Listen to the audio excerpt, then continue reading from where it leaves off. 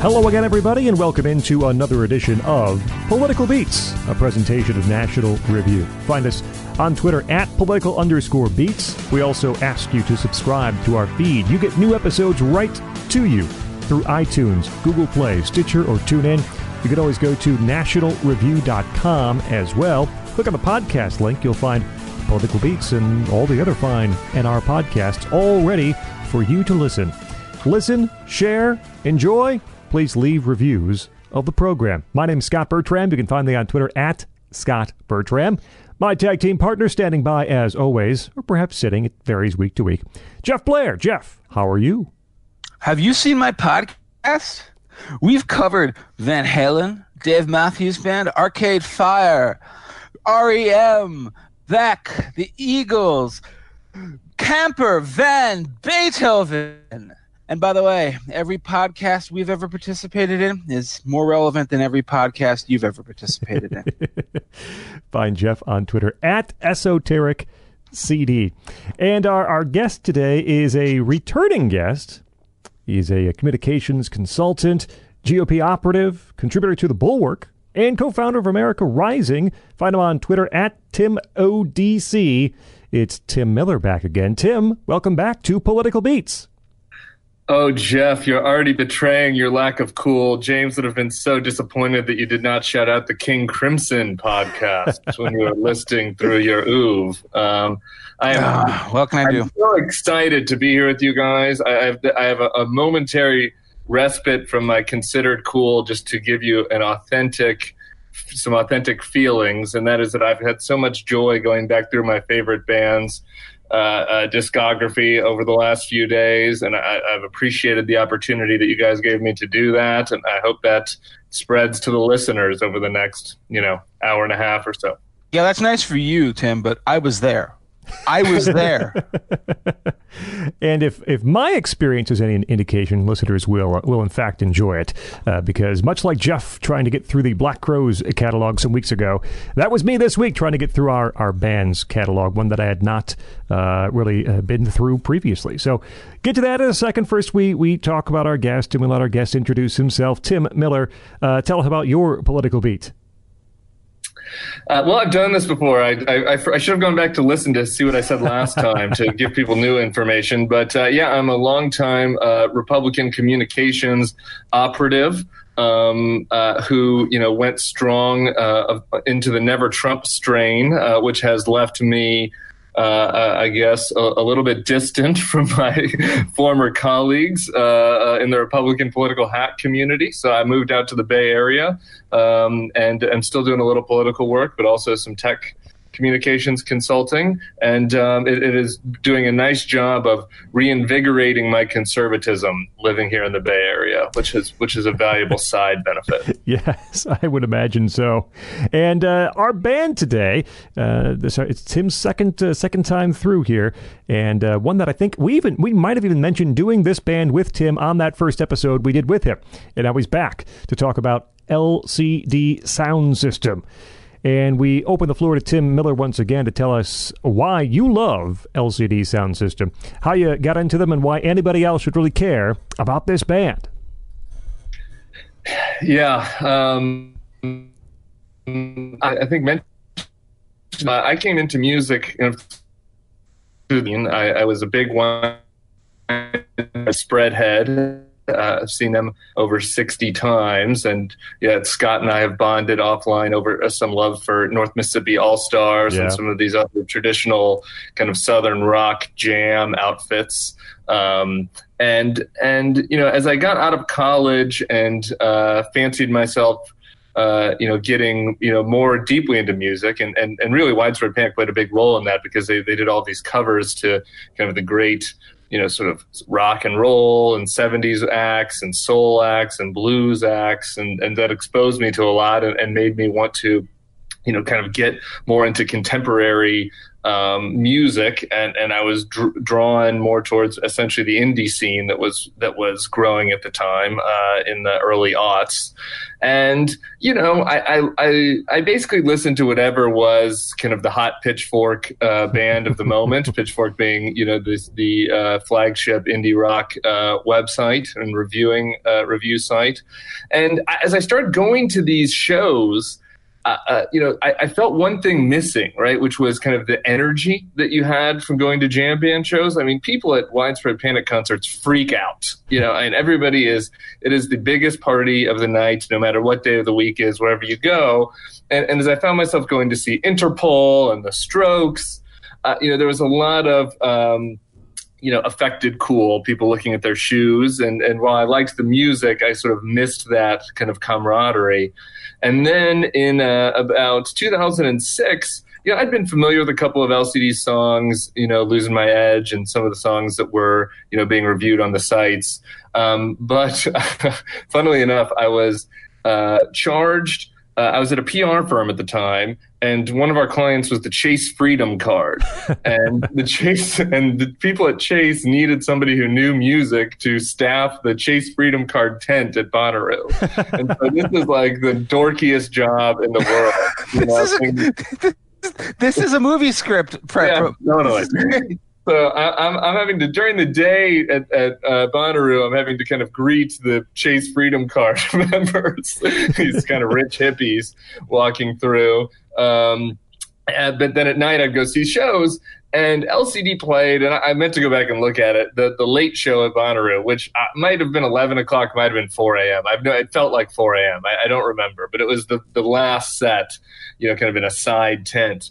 And I went there, dead sober, having worked the Chase Freedom Card tent, and kind of stood off to the side. And they just crushed it. And everybody in the audience, was completely losing their what. And, I'd been familiar with a couple of the songs, but then there was a whole nother, kind of layers of songs that either I hadn't listened to or didn't work for me on CD or on I guess it wasn't Spotify at the time, whatever it would have been. MP3, stolen MP3 from Napster, yes. Yeah, and I thought, okay, these are the guys. Like these are the guys that merge, my dance, desire from a jam band scene with my taste.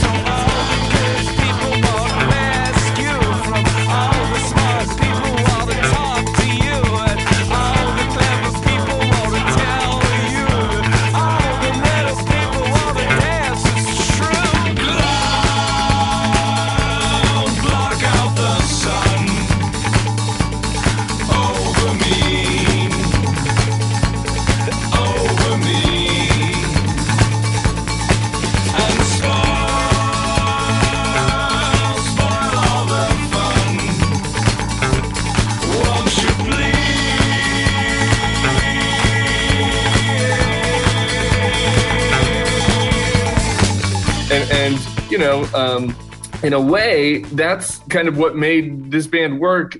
James was coming at it from a different way, James Murphy, but him and his his partner in crime, a guy named Tim Goldsworthy, who came out of the electronic scene, they found the same thing. They came to New York, and they wanted the energy of EDM house music shows transitioned into the rock kids.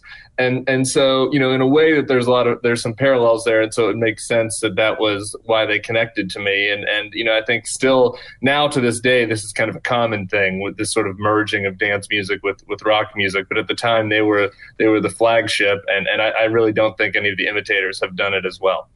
I literally had an experience at the end of my college years. I had a good friend of mine named Paul. And we were both, music snobs. He was a vinyl junkie. I had a record player, but my true confession, and this is the thing that appalls real musos, is that I'm not a fan of vinyl. I don't like records. I don't like vinyl. It's an inconvenient format. You're too lazy. I'm too damn lazy. I want to put things together in an enormous playlist that goes for 8 hours and just kick back and let it roll. All right, but I had a vinyl player back then. Did it mainly because Paul was my friend and he had great taste and he was always going out and hunting down things, and he came back one day, this would have been like September or something like that of 2002, 2003 maybe. And he just literally, I will never forget, he walked in the door, he's holding 12-inch record in both hands with a shit-eating grin on his face. And I'm like, what is this? What's going on? He's like, Jeff, I think you wrote a song. I'm like, what? No. So, Jeff, this is you. This is you in song. And, of course, what is it he puts on? It's Losing My Edge. But I was there in 1974. The first suicide practices in a loft in New York City. I was working on the organ sounds with much patience. I was there. Captain Beefheart started up his first band. I told him, don't do it that way. You'll never make a dime. I was there. I was the first guy playing Daft Punk to the Rock Kids. I played it at CBGB. Everybody thought it was crazy. We all know.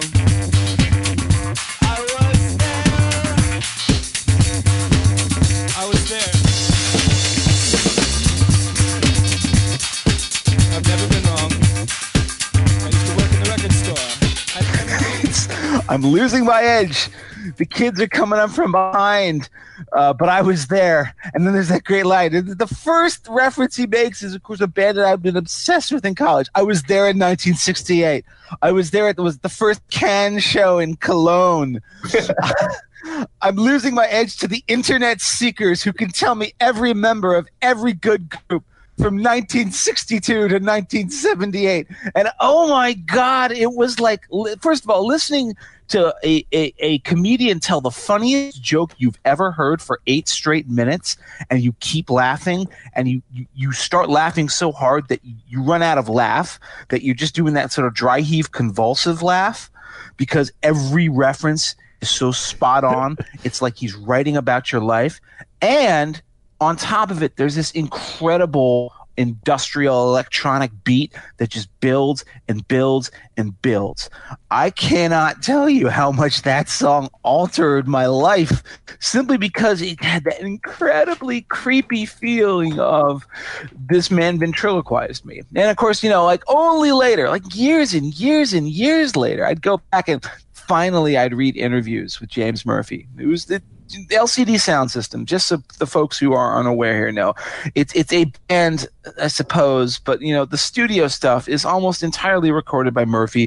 The rest of the group that plays live will make the occasional appearance on recorded track, but man, it's basically Murphy working in a room and just putting together the weird sounds in his mind. And Murphy was basically talking about me, and in such an uncomfortable way and such a perfectly hilarious way, where he perfectly nailed that bizarre possessiveness that you have over the obscure music that you love, the things that you care about, the way you define yourself aesthetically, and maybe even in terms of like actual objective superior merit, based on the fact that like I was there when Captain Beefheart started up his first band, and what was it? He says, I told him, don't do it that way, you'll never make a dime, which is such a great line. James is also not just, but the thing is he nails you, Jeff, and he nails all the other, people, the Too Cool for School music, the Record Shop Kids. But he's parodying himself, Mm-hmm. Well, isn't that like I've never been wrong? I used to work in a record store. Yeah, right. And that what you just said, about how he told Captain Beefheart they were wrong. He was a producer, right, for DFA Records, and that's why he basically started the band, because all of the bands that worked for him hated him because he kept telling them they were doing everything wrong. And it sort of reminds me, for the political listeners of this, I don't know, this might be an old wives' tale, but people say that Obama would tell his staff on the campaign that he could do everybody's job better than them. And like that was Murphy. He was telling all these artists he could do all their jobs better than them. And he was right, by the way. Like the 1 or 2 albums he actually produced that the bands allowed him to do his crazy stuff are brilliant albums. The Rapture's second album, Arcade Fire's Reflector. But but these people ended up, besides Arcade Fire, they had a friendship, but the rest of them ended up hating him, and he became so domineering he couldn't produce, and so that's why he made these records, which is just all everything in his head, and he's right. He's a master of sound. He says he's completely OCD, so he is obsessive about different kinds of synths and different tones, and we can get into that as we get different to beats. Like are we going to use the Linn drums here, or are we going to use like a different kind of sample drums? Right. And by the way, and again, just sort of as an introduction, this is in a way a journey for Political Beats to the end of rock and roll. This, in a way, is, I think of LCD Soundsystem in some way sort of like a terminal point in rock history, which is, sad. It's my bread and butter is rock music, post-punk, and those sorts of things. But it's kind of a dying genre. Pop still lives. Hip-hop is alive and well and living all over the world. But rock music sort of has petered out, and I feel like LCD Soundsystem is sort of the end of that sort of art rock, rockist point of view. And that's why, to me, it's no surprise that this is maybe the most quintessential Critics band that we've ever covered on this show. LCD Soundsystem is a band that, actually did achieve a certain amount of commercial success and popular success, particularly in like New York and places like, New York and actually continentally in Europe. But this is the band for all the guys who ever wrote or wished they could have written for Pitchfork Media. This is the band for all of the hipster, internet, snooty, nose up in the air, high-toned affect people who think they understand better music than you understand. Which is not something that should turn you off the LCD Soundsystem, because one of the best things about Murphy as a lyricist is he's intensely aware of that, and he just cuts into he paradizes that in almost every single thing he does. And in fact, he does it right there with that first song. By the way, I talked about Losing My Edge. It's kind of as good an intro to this band as anything, because this was their whatever you want to call it, debut single. Do you have any thoughts on this, Tim, Scott, before I continue quoting you all the great laugh lines? I just would say, just briefly on Losing My Edge, well, just two things. One, I want to add that this is not just a band for the critics, but it's also, Murphy calls this dumb body music, right? So, there is a kind of a level of this band where if you are really just looking for some dance music at night, and you're looking for a band that that's going to make you nod your head, where you don't want to have to think about what types of synths he's using or listen to his considered ironic lyrics. Like, this is also the band for you, right? Which is and that merger is, I think, what made them so successful, and more successful than some of the other critic fan bands. But the Losing My Edge, I think, for people who are new to the band, the most interesting thing about it is it's weird in a way. The song is like a beginning and an end for the band, right?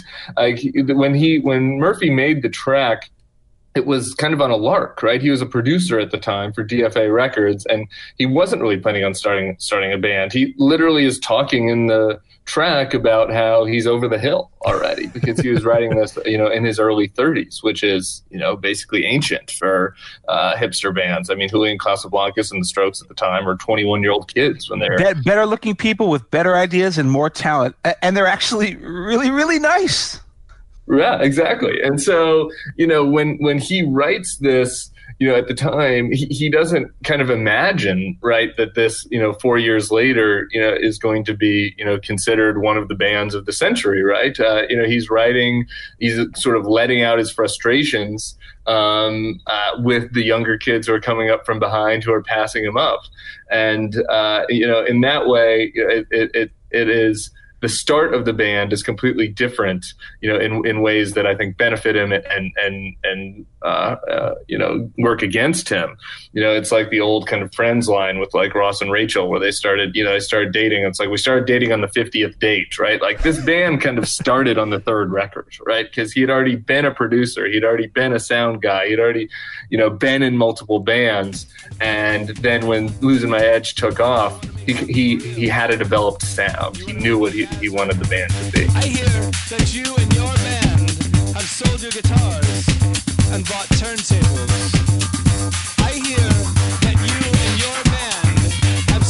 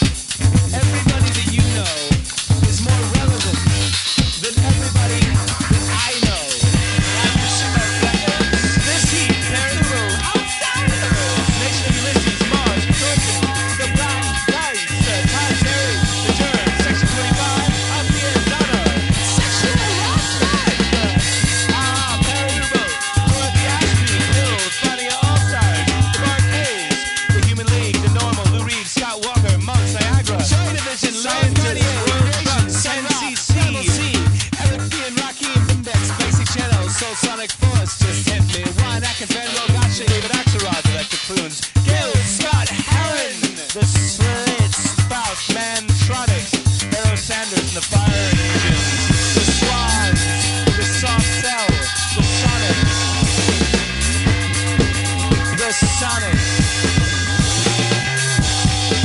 The Sonic. And that actually is reminiscent of our very last artist on the show, which was Jackson Browne. Jackson Browne's debut was after 6 years of working in the trenches and writing songs and figuring out exactly where he wanted to be by that first album. And so that just reminds me of that as you speak about the way that these first singles were coming together. As I mentioned earlier, or at least alluded to earlier, I was very uninitiated with LCD Sound System music as we dove into this week's episode, and so I was digging in from front to back, from start to finish. I may have heard a song or two in passing, and I knew of them and knew of the reputation, but had not dug into the music at all. And so I started, per Jeff's suggestion, with the second disc from the self-titled album, which is essentially this group of singles before the album, before the first album. And Losing My Edge is the first song on that second disc, and so that's my introduction. It is a more than adequate introduction to the band. I am not necessarily the biggest fan of dance music overall, but the way that LCD assembles these songs, and so many songs, the kind of layering and slowly building the groove and the rhythm that the song is built upon is genius. And that starts with a lot of these singles, even on Losing My Edge, that initial beat kind of moves by the second verse to a rhythm piece. There's a little more involved. There's some different beats, and then a loud one instrument at a time comes in. Yeah. And then finally this loud kind of pounding pace as you get toward the end of the song. And as Jeff mentioned, he's shouting all these band names all these bands that he has in his record collection. So it is a fine introduction to the band itself in my mind. Also a great introduction just to music. I was not a record head like Jeff. And so I literally, once I kind of got back into the band, basically used this song list as a way to kind of discover all the hip 70s and 80s, kind of rock and punk acts, and I mean, I was so uninitiated. Like literally at one point he talks about the Modern Lovers tracks. And I thought it must have been like a joke about, one of those like love song compilations from the 70s or something. And then I went and Googled it and realized, you discovered the actual Modern Lovers, right? Who are great, by the way. Great band. It's a nice way to sort of get up to speed if you're going to find yourself in a conversation with the record store nerds. Okay, so I think this probably will take us. There were a couple other singles that were released in between this. Give It Up, which is good rock song, short song, and then Yeah, which, by the way, there's sort of this inherent tension in all of these LCD Sound System songs that they're based on these grooves. This is not prog rock. They're not going to shuffle you into 9/8 time or anything like that. It's 4 on the floor almost every single time out, and it beats and it beats and it beats. But because of that repetitive groove and the way that Murphy assembles sounds, these songs alter into rants. Mm-hmm. They turn into declamations where all of a sudden, before you realize it, it's not just like mindless music that's played on the club when everybody's, dosed out on E. No, like all of a sudden Murphy is bearing his soul in like a very straightforward and disarmingly intelligent way. And you get that in songs like basically every single thing on the first LCD Sound System album, which is just called LCD Sound System. And, it on its front, the image is sort of almost perfect for the New York hipster scene that he was trying to fit into, to be a part of. It's the disco ball with a couple of tiles missing, sort of faded glory, kind of got a bit of like late 70s cocaine drug vibe going on there. And then you put on the record and you hear these beats and this music set to lyrics that, boy, they scan through you. They run by you so fast that if you're not paying attention, you don't realize how crazy the lines to, say, Daft Punk is playing at my house. Or, my particular favorite is On Repeat, which has one of the greatest lyrics that James Murphy ever wrote. Maybe one of the greatest lyrics of the entire 2000s. In my opinion, but I'm going to save that. I want to hear what you guys think about the first LCD album. Let me go real quick because I should have mentioned this when I was talking about Losing My Edge. There's 2 other songs for the singles collection that I want to mention real quick. One is Yeah, which Jeff just mentioned, and I messaged Jeff as I was first getting through this music, and I said, I'm listening to Yeah, and don't laugh at me, but I hear like the best parts of Sandinista from The Clash, which we had just done some weeks ago. Like that's what I hear. This like late 70s, early 80s New York City music scene where all these different styles are just meshing together, but grounded by this firm bass line, hand claps, and percussion. And the pretentious version's even better. Yeah, that's what I hear on Yeah. And then the one, Your City's a Sucker, is the first one of their songs that I have been, that I listened to and getting through the catalog that I really took to. I really like Your City's a Sucker. There's a minimalism to it, of course. There's virtually, just one or two sets of repeated lyrics through it, but there's this great strutting groove with chimes and a strong drum beat. And these, again, Jeff mentioned the lyrics, which you really have to work to hear at times and work to, because they go by so fast, and B, they're buried sometimes in some of the rhythm and percussion.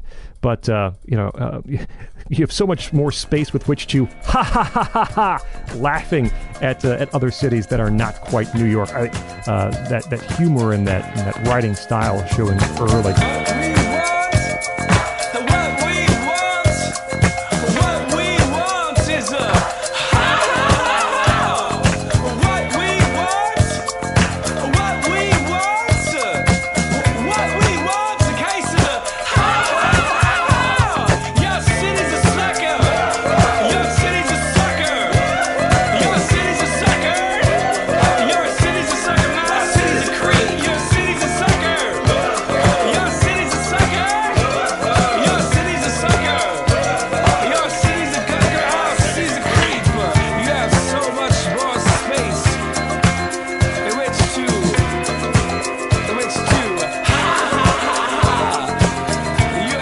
So the self-titled album with which those singles are attached to via the second CD, I really liked it.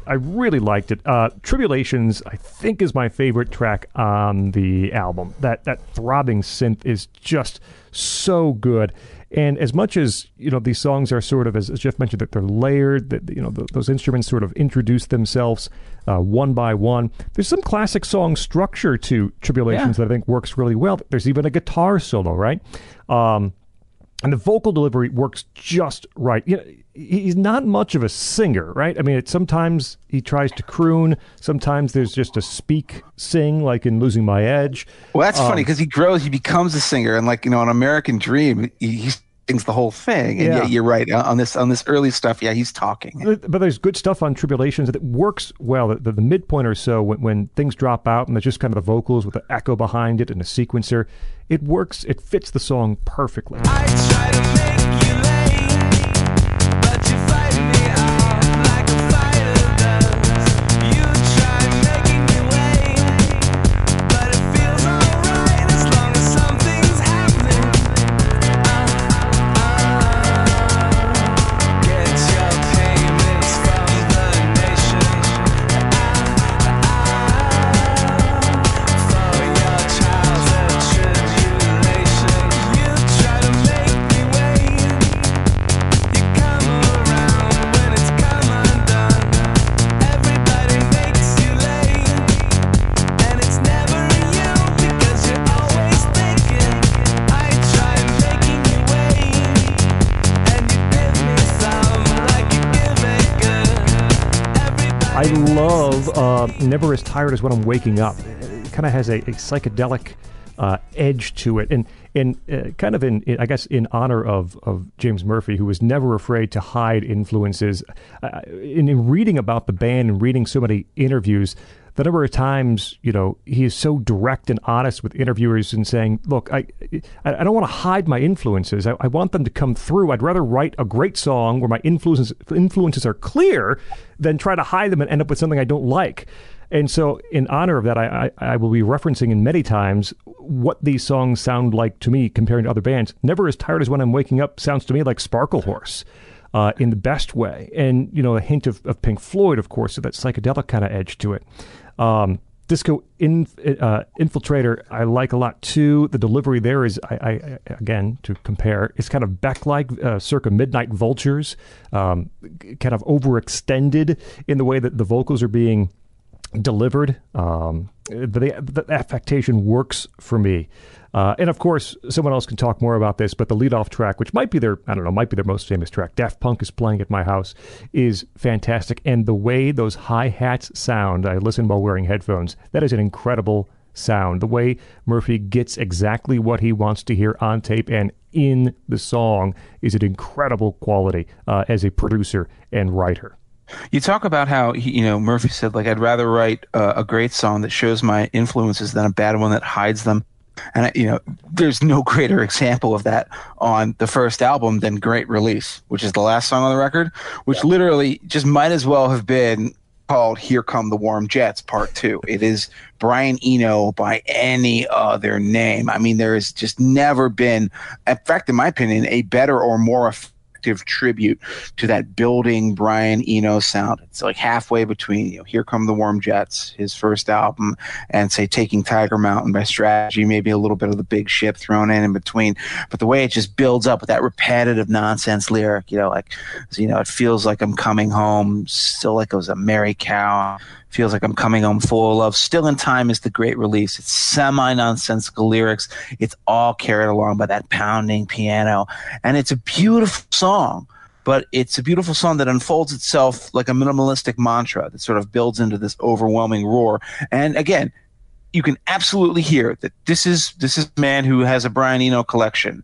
He has every single album. He's listened to discrete music several times, and he's really internalized the lessons he's learned from them. There's nothing bad about that. I mean, it's a fantastic song, and I do not hold the fact that his tribute is so clear, his references are so obvious in the slightest bit.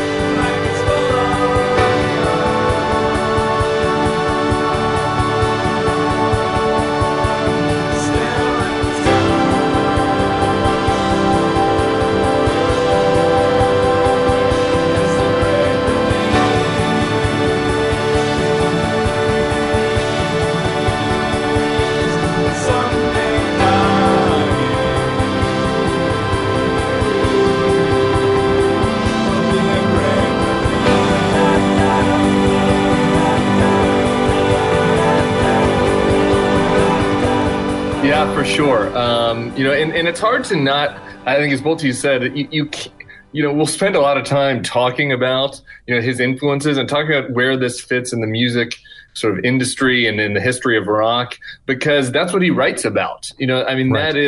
That was basically the conceit of the band, right? And so when you talk about the leadoff track, Daft Punk is Playing at My House, in some ways to somebody who's 23 right now and just getting into music and listening to this, I think that they would sort of miss one element of the song, right? Which is that when this was written in the early 2000s, before Spotify, like Napster just came out, these various music scenes really were discrete, right? And so there was no kind of Sirius XMU where they played all the different types of indie, rock, and there's some college radio stations, of course, that would do that. But for the most part, the punk kids hung out at punk, venues and listened to punk, and the rock kids hung out at rock venues and listened to rock, and the dance kids went to clubs and listened to dance. And so Murphy and Goldsworthy, basically were bringing Daft Punk, in the early aughts to the New York, Brooklyn rock scene that was emerging. And so the song is really about that, right? And it's about imagining, having, Daft Punk in their ridiculous helmets, come into one of these basement clubs in Brooklyn and play for the rock kids, and what is going to happen to them, right? Well, Daft Punk is playing in my house, my house. You got to set them up, kid. Set them up. You got to set them up. Yeah. You got to set them up. Yeah. You got to set them up. Set them up. Well, Daft Punk is playing in my house, my house. I've waited 7 years and 15 days. There's every kid for miles in my house, my house. And the neighbors can't call the police. There's a fist fight brewing in my house, my house. And so, there is this driving kind of beat to it that calls on, that sort of demands, the shoegazers to get up and dance. And, as the song has developed over the years, they've just made it more and more intense. If you listen to kind of the live versions on the various, sort of studio records they've put out. So, the other ones that I'd call out on this record are, Tribulations, totally agree with Scott, is the best song. It started as a joke about how to make a pop song, and then Murphy's like, actually, I really like this beat. And, it's the part where, it goes, and everybody makes mistakes, but it seems that it's mine that always keep on stinging. Pa, pa, pa. And it is just such a brutal, kind of dark version of a, grinding dance, attempt at a pop number that's just way cooler and way darker than anything you'd see on the pop scene. And, a tip for DJs out there, somebody that's trying to, seem cool playing songs at a party at night. Tribulations is such an homage to Blue Monday by New Order that you can just go right into Blue Monday out of the end of Tribulations seamlessly. So which makes for fun. Thrills, neither of you mentioned. I just want to mention that it literally has the same beat as Missy Elliott's Get Your Freak On, which came out at the same time. And That's not a connection I would have ever drawn. So. Right? I mean, this is Murphy, right? I mean, he's like, I'm going to bring in the hip hop on this record too. I bought style because you bought me, because you bought me. But my desire is gonna crush me, cause you bought me. But I bought you, cause you adore me. You adore me. But I still on pills. I did buy thrills. I did buy thrills.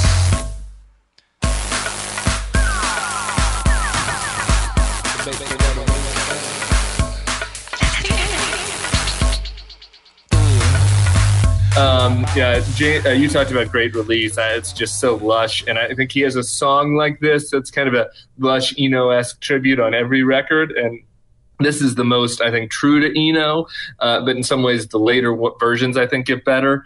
Never As Tired As I'm Waking Up, he also has kind of a love song on every record, but they almost always are self-owns, right? He insults himself with the lyrics, right, about how bad he is at love. And I love he always is, there's this tension in his lyrics always between this sort of reserved cool and the sentimentality and the beauty that he wants to get out. And, that shows on this song. He says, it feels like I'm in love again with what you do, but not with you, even though I keep telling myself it's you. And I think if you're new to the band, this is kind of a good song really to start with on this record, because the structure is a little bit more, kind of similar to other, things that you'd see, like you mentioned, Pink Floyd and Sparkle Horse.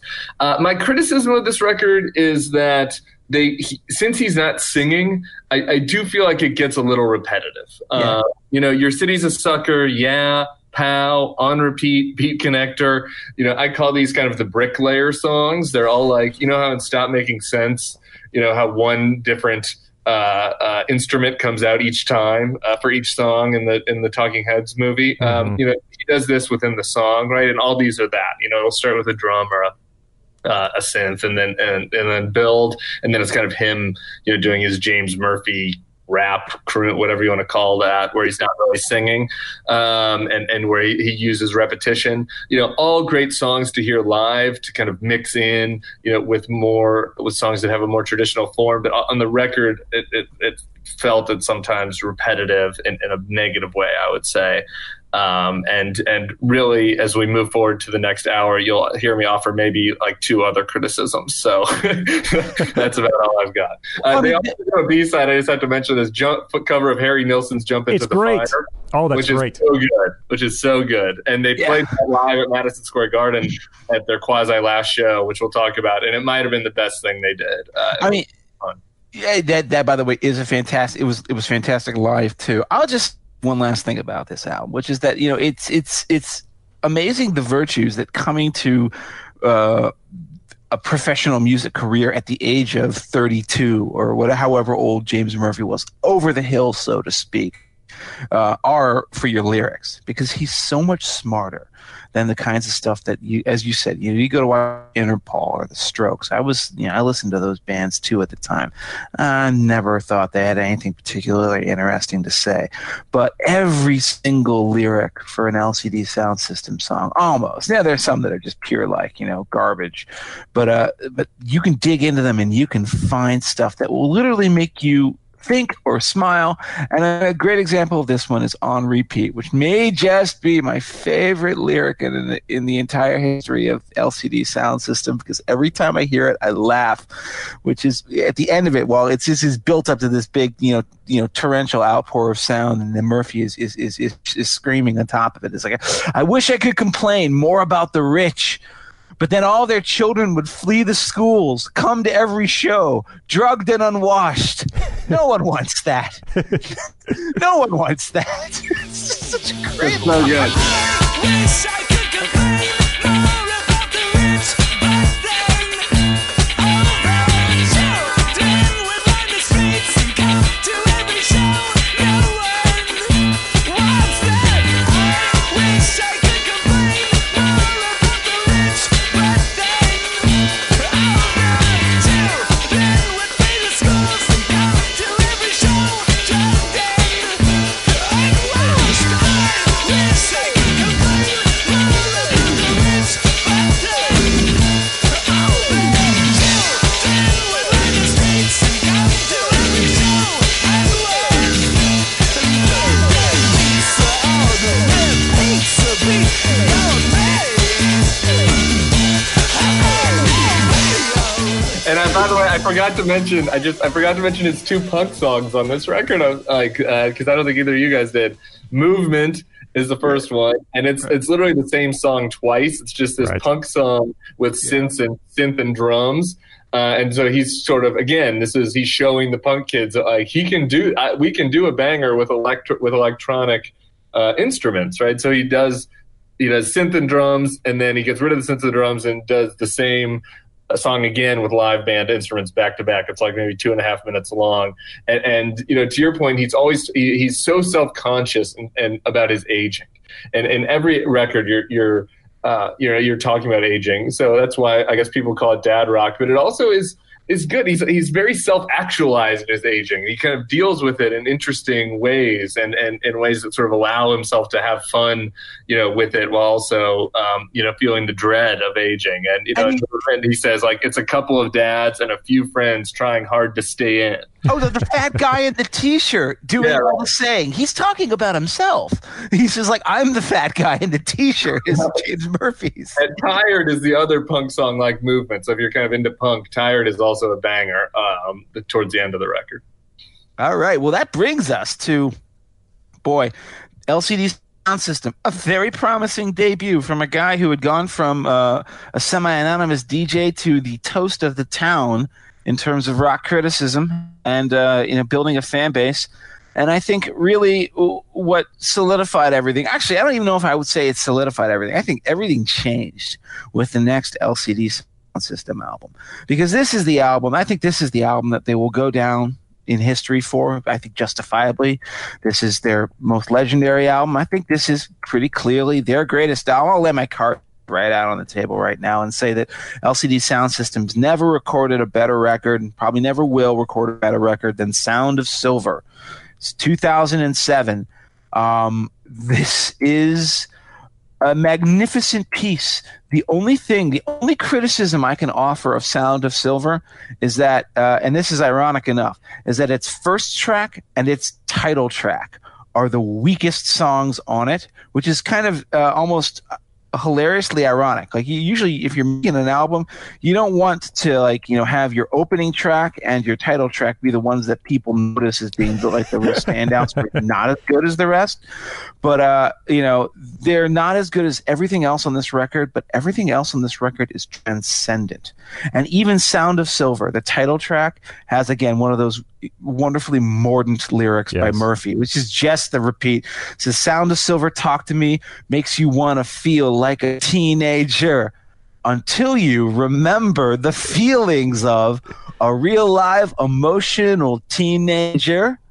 Then you think again." And that is the most hilarious treatment of sort of adolescent, like, you know, Peter Panism, right? Exactly. Think of Peter Panism. Well, think of himself. His own Peter Panism. It made me think of all the body switch movies, like Vice Versa with Judge Reinhold, or the Dudley Moore one, Kirk Cameron, where, hey, man, I want to be young. I want to be old. Oh, no, being young stinks again. I got to go back and be old.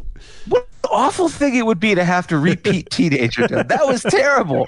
I remember it now. Every now and then, like, have, like, you know, everyone has, like, the rose-colored lenses looking back. I'm like, oh, those were the nice halcyon days. And every now and then I remember, like, oh man, I was like deeply awkward and was convinced that I would never be able to emotionally relate to another human being.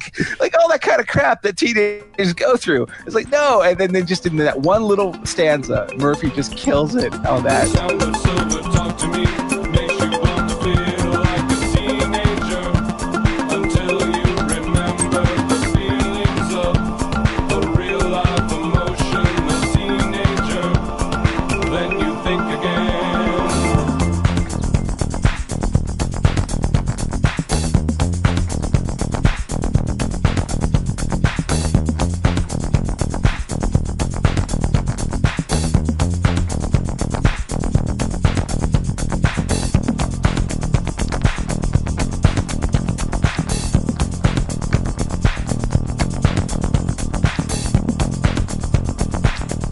And by the way, those are the weak tracks on this album. Everything else is a masterpiece. And so I'm going to turn it over to you, but this is the album with All My Friends. This is the album with Someone Great and Us v Them and Watch the Tapes, North American Scum. Man, this is such a great record. This record, in a lot of ways, sort of defined the cutting edge of mid 2000s music, and it's going to remain that way for a very long time. All right. I guess my only criticism of your criticism or of your entry there, Jeff, is the record is even better than you said because it doesn't have a weak track, in my opinion. You start off with the one that you offered a mild criticism of, Get Innocuous, is the leadoff track, which is their best song using the bricklayer method that I talked about. And they basically took this, the same system that they had for Pow and and Your City's a Sucker, but built on it. James Can Sing Now. They added in these weird, kind of Nancy Wang altered, sort of female robot vocals onto it, where she's yelling, "You can't normalize," which is very cool. The synths they've actually, this is the one song I would encourage people to listen to their most recent live record, the Electric Lady Sessions. This song has even expanded and gotten even more intense live. They have these new synth sounds that he has just pierce your ears when you're going to see them live. It's really, wonderful how he does that. And, it starts with just the drums and then the bass, keys, the full drum kit. Vocals don't come in till 3 minutes in. Very strong opener. The other song I want to call out from this record, because this was one of the little joys I got in going back and trying to read about the band and revisit everything ahead of this podcast, was something I didn't know, which is Someone Great is basically the kind of Eno soundscape tribute version of this record. It is very it's a lush instrumental. It was the instrumental that was used in the Nike running album, which we might talk about after this. It was about 9 minutes into that kind of 46-minute instrumental, and it is essentially it sounds like it's talking about, you're not sure whether it's a death or a breakup, but it's kind of this uplifting Irish dirge, right? Like the sounds are the tone is very high in the register, and it's sort of sad but uplifting in a way. I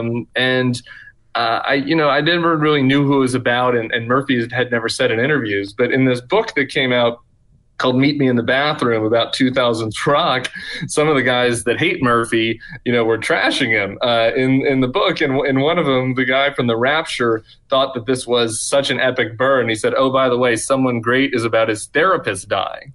And I said, huh. And then I went back and read the lyrics, and actually it made it even better, because the lyrics are so subtle about how he gets that in there. It starts with, "I wish that we could talk about it." Right, so it's this, song about his therapist dying, and his opening line is how much he wants to go in there and talk to him about it. But that's the problem. I think he said something like, it's like the little things that made me nervous. Talking about his anxiety going in to talk to the therapist. It is, I miss the way we used to argue locked in your basement.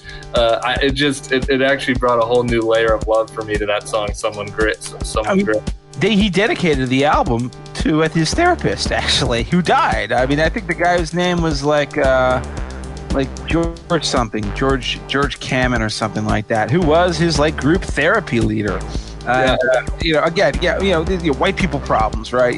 Oh man, my analyst has passed away, so I will for white people problems. But those are the thing. He has this kind of postmodern take on everything. So this, they're struggling with their feelings and meaning, throughout all four of the records.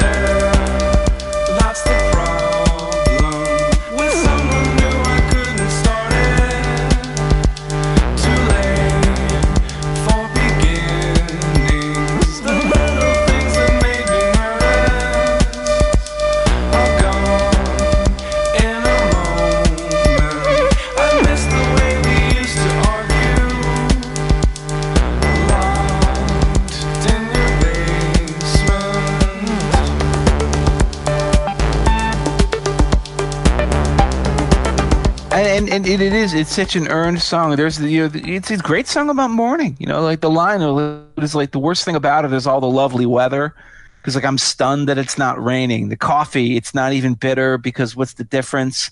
That's such a great point.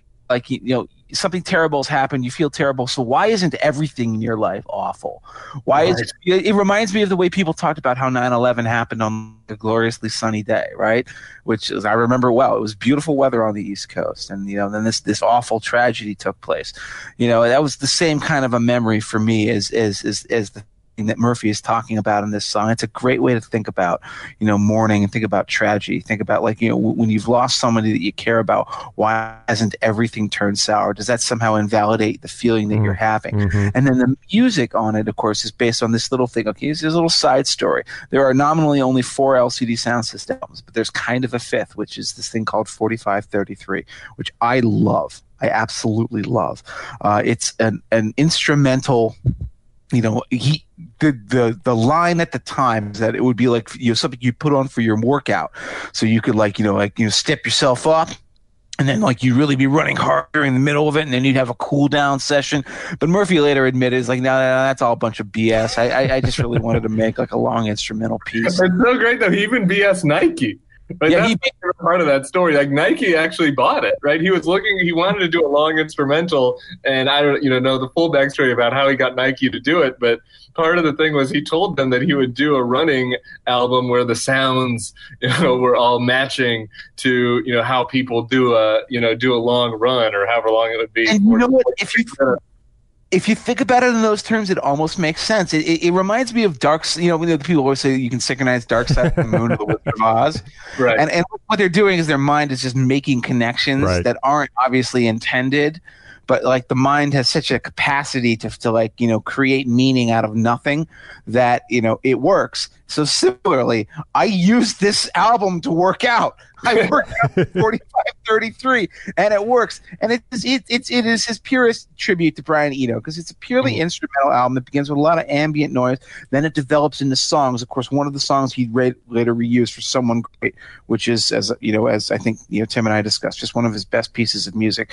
But then it develops into all sorts of other things. There's soul moves. There's a horn soul interlude in this thing. And then, of course, peters off away into sort of more electronic noise. But, for, that 4 minutes that it's on, if you are the kind of person who likes to have music on when you work, when you're reading, when you're writing, when you're focusing, or when you're working out, man, go hunt down a copy of 4533. It's treated as a footnote of the LCD Sound System discography, but I love it so much. When you're out in space, you feel so good.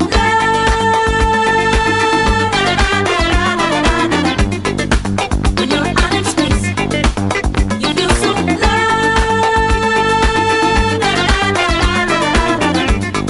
When you're out in space, you feel so good.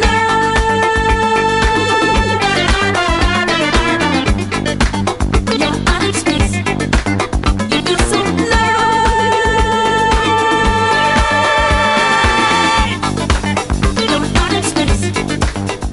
I will then now turn it back over to Scott to talk about Sound of Silver because, my God, this album, it just keeps coming. Hey, I wasn't finished with my. Oh, damn it, Tim! All right, well then I'm going to turn it back over to Tim. Two more. You can't go to Scott before I talk about All My Friends in New York. I Love You. Okay. Oh, well, All My Friends. What are you supposed to say about that? What have you been spending, 85 days in the south of France? In the middle. All My Friends is I will give you a spoiler. It will be in my top 5 songs, and because it is, I also think it's one of the top 5 songs of the millennium. It's just an unbelievably powerful anthem that is a perfect pair with Losing My Edge, which shows his growth as a as a songwriter, and it's more really a popular songwriter rather than writing kind of a track for the MP3 blogs. But the lyrics talk about the development of that, and it is sort of a look at his life, but it's something that is just so mass relatable. I think the main driving lyric at the front is you spend your first 5 years trying to get with the plan, and then the next 5 years trying to be with your friends again. Mm-hmm. Right. And this is just this experience that anybody, whether through, somebody that's diving themselves into their work, certainly me, somebody who dove myself into the political scene, can relate to, trying to spend your first 5 years trying to be White House press secretary, and then your next 5 years trying to get as far away from these people as possible. Then sort of the big anthemic line is, I can still come home to this, right? I can still come home to all my friends. And, in a way it's a little cloying for James. And I think he has said that, for a little while, it made him uncomfortable kind of how the sort of raw, sentimentality of it. And so he kind of cuts that in times with funny, kind of lines, about sort of being up late and doing like when you're running out of the drugs and your conversations are winding away.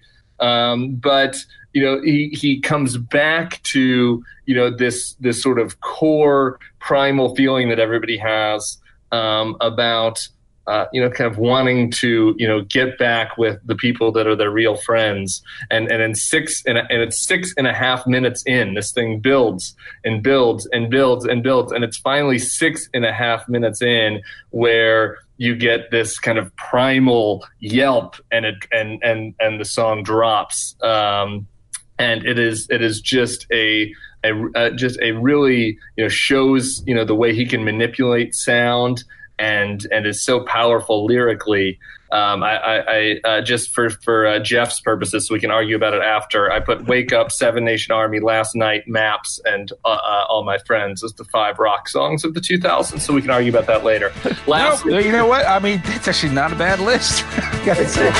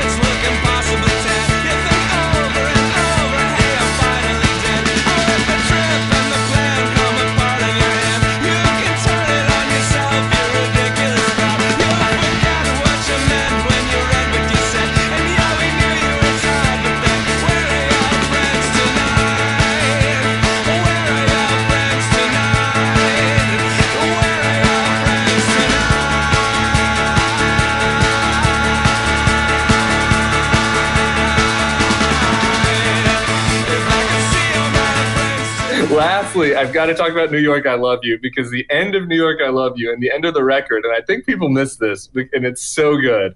New York, I Love You is this kind of hipster Billy Joel ode almost to New York, right? And if you're, kind of just listening to it casually, he's making all the kind of references, all these, some obscure and some less obscure kind of New York references, and he, talks about our mild millionaire mayor, Bloomberg, thinks he's a king.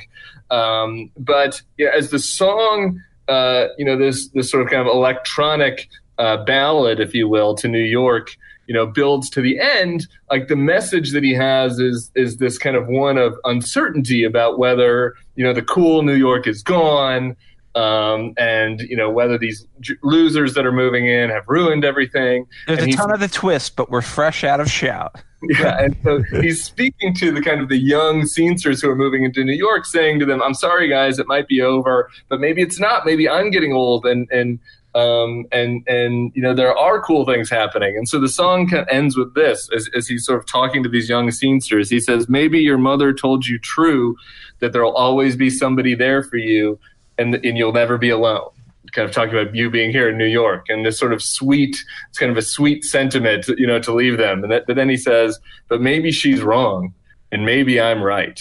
And if so, here's this song." I mean, how dickish is that? It's just unbelievably like cocksure, but also, sentimental. He ends this kind of long, maybe I'm wrong, maybe I'm right, I don't know. But here's what I know is that if everything has gone to shit and you're stuck here in New York with all these terrible people, I'll give you this song and this album. And that's how the album ends. It's really a brilliant end of the record. And the people loved it. They ended all their shows with it. It was one of their most favorite songs. And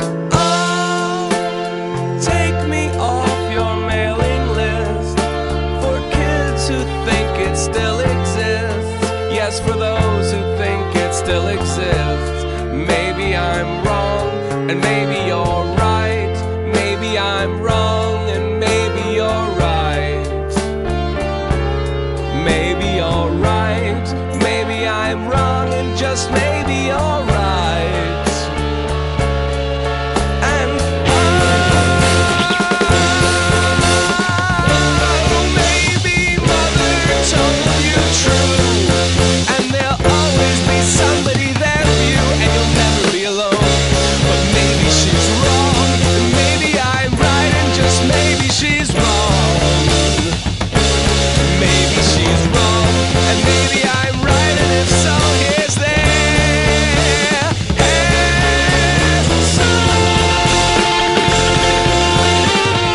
So I'm always, I don't know what the LCD Sound System fan base, popular opinion on the albums are being new. So I do like it when my opinion seems to match up with those who have really been for whom this music has been part of their life for a while. I also think Sound of Silver is their best album. I actually. I'm almost, I guess, on Tim's side in that I think the two songs that Jeff singled out as being somewhat lesser, Get Innocuous and Sound of Silver, are both excellent.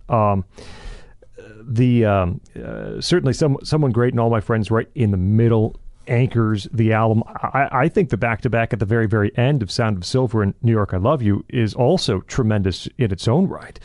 From that kind of stiff, icy groove that starts Sound of Silver and eventually as the layering starts, it becomes more of this like slinky mix of different sounds. And then Tim really took on New York I Love You very well.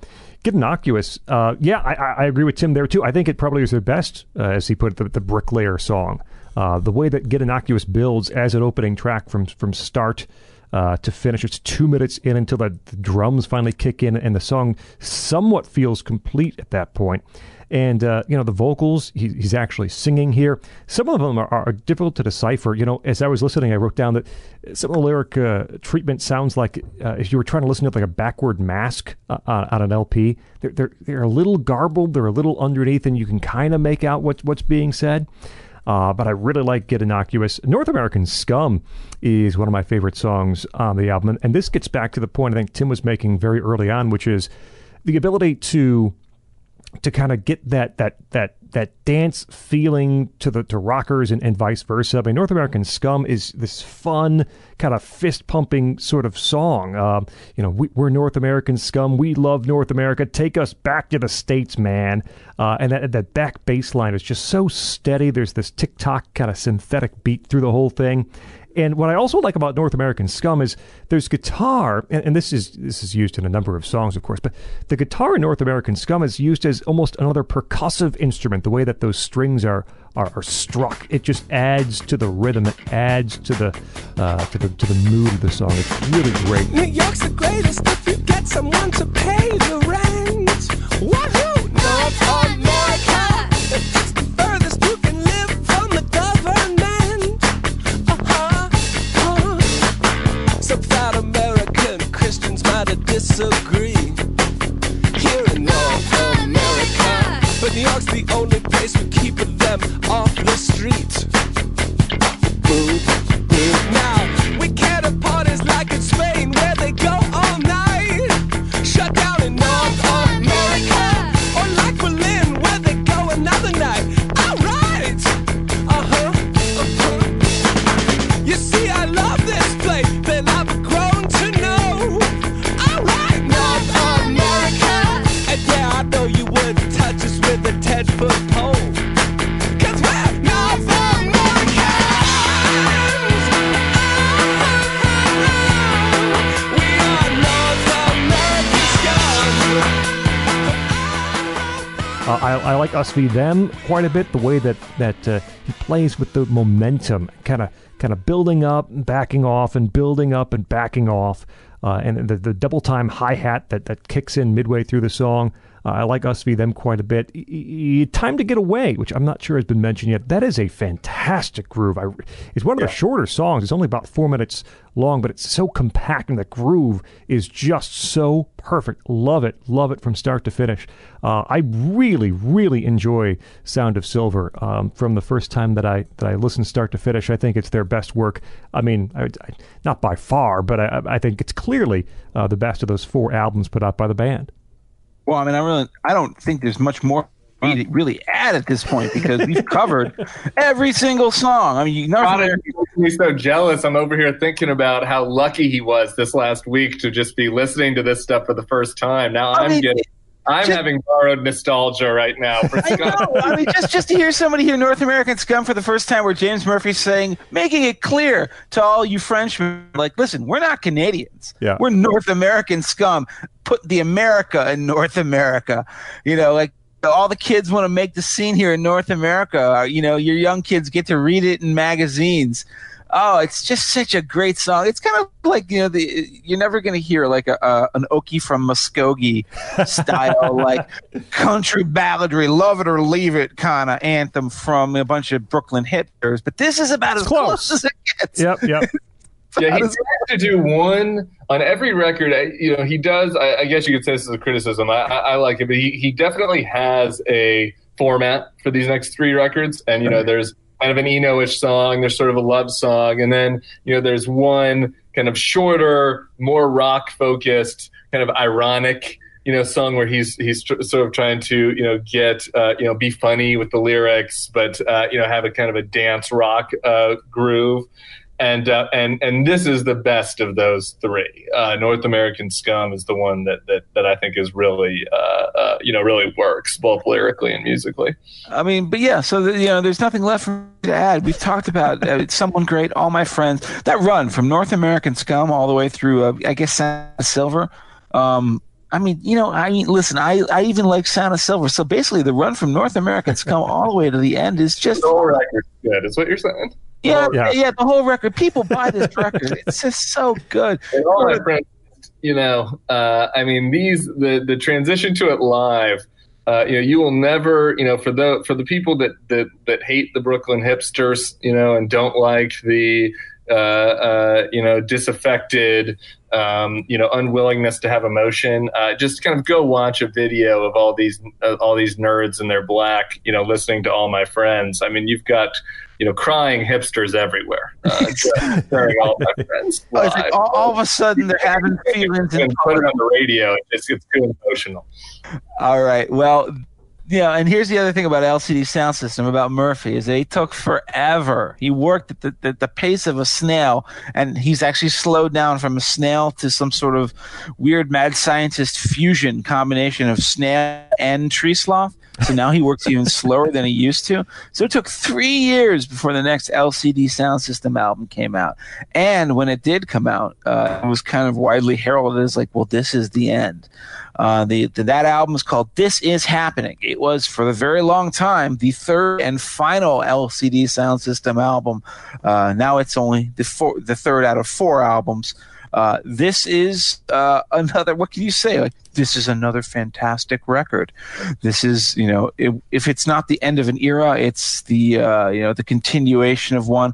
I guess if I'm trying to just be a jerk and offer a criticism of this record, I would say that it's a little more conservative in a way. And I think that this and American Dream, both fantastic records, are more conservative in the sense that they take the stuff that Murphy had kind of innovated on Sound of Silver, and this he kind of builds an edifice out of it. He builds a format out of it. A lot of the similar ideas. The big change really on this album and the next one, and hopefully he'll continue to make records. I'm going to buy any one of them that he puts out. He's starting to sing now. That's the real difference. You listen to a song like I Can Change, which is, I think, my choice is the best song on this album. He has a beautiful falsetto, actually. He's really kind of emoting the heck out of that song. And I always felt that was appropriate because the cover of the record has him looking for all the world like Brian Ferry of Roxy Music. Yes. Yeah. He's wearing a suit and he's got the tie and he's doing a very kind of an emotive but sort of dignified move on the stage.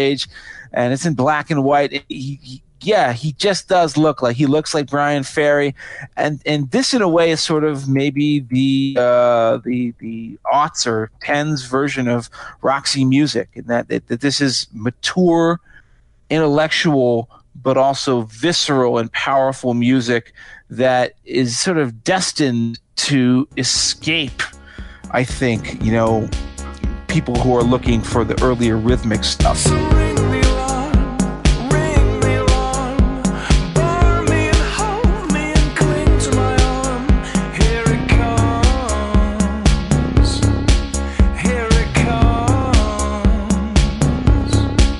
and what you're asking me now, disastrous now. Hoping and hoping and hoping the feeling goes away.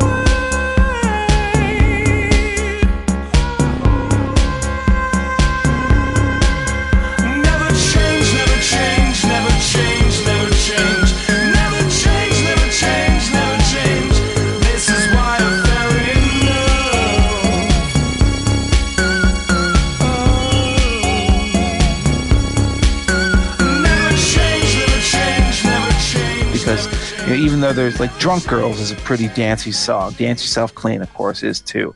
Pow Pow has a bit of that bricklayer thing that Tim was talking about. But for the rest of this album, it's much more ruminative in a way that, of course, is perfectly catered to my style. This is the kind of music that I wanted to hear. This is the kind of music I was thrilled that LCD Sound System was giving me.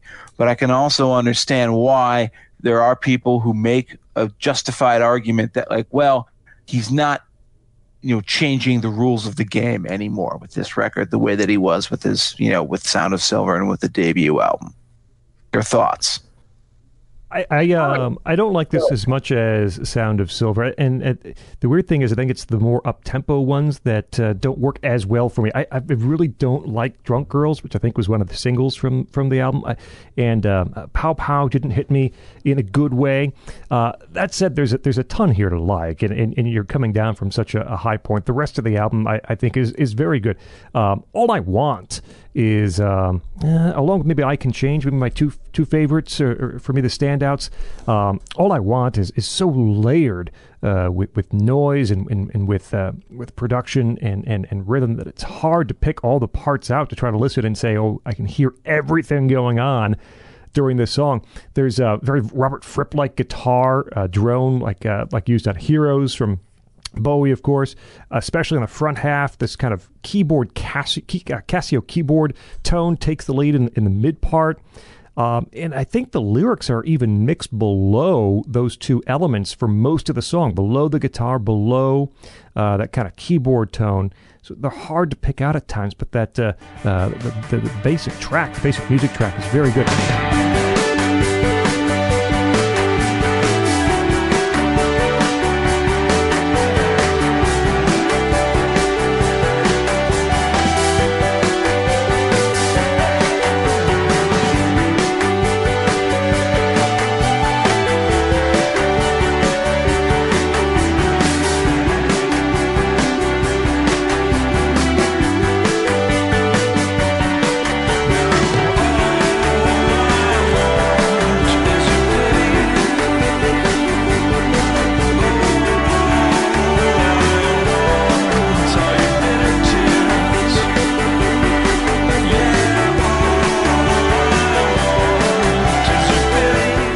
Mention I Can Change, which is very much in that kind of New Order, Smiths 80s synth pop style.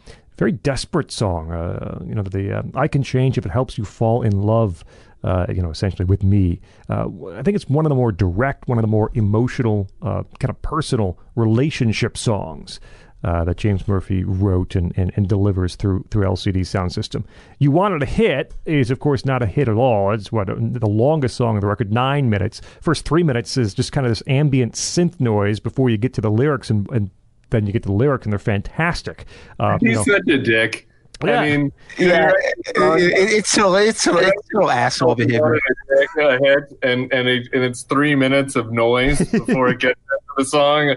I mean, it is it's almost a little too on the nose as far as how big of a finger in the eye it is to EMI Records. Yeah, and the weird thing is that part of it, I mean, once you get to that part, it pretty much works.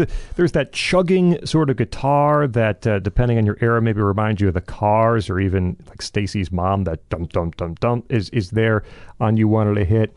It's got this kind of weird solo with these scrambling synths in the background, but at its core, the second 2/3 is just very simple backbeat, very spare guitar as Murphy delivers those just biting lyrics. You wanted a hit,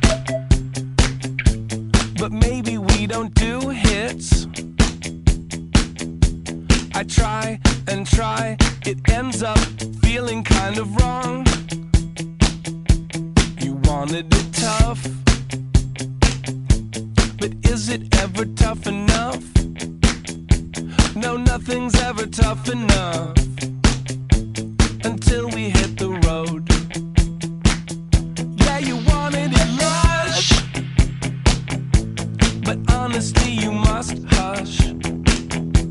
No, honestly you know too much, so leave us on our own. And so you wanted a head.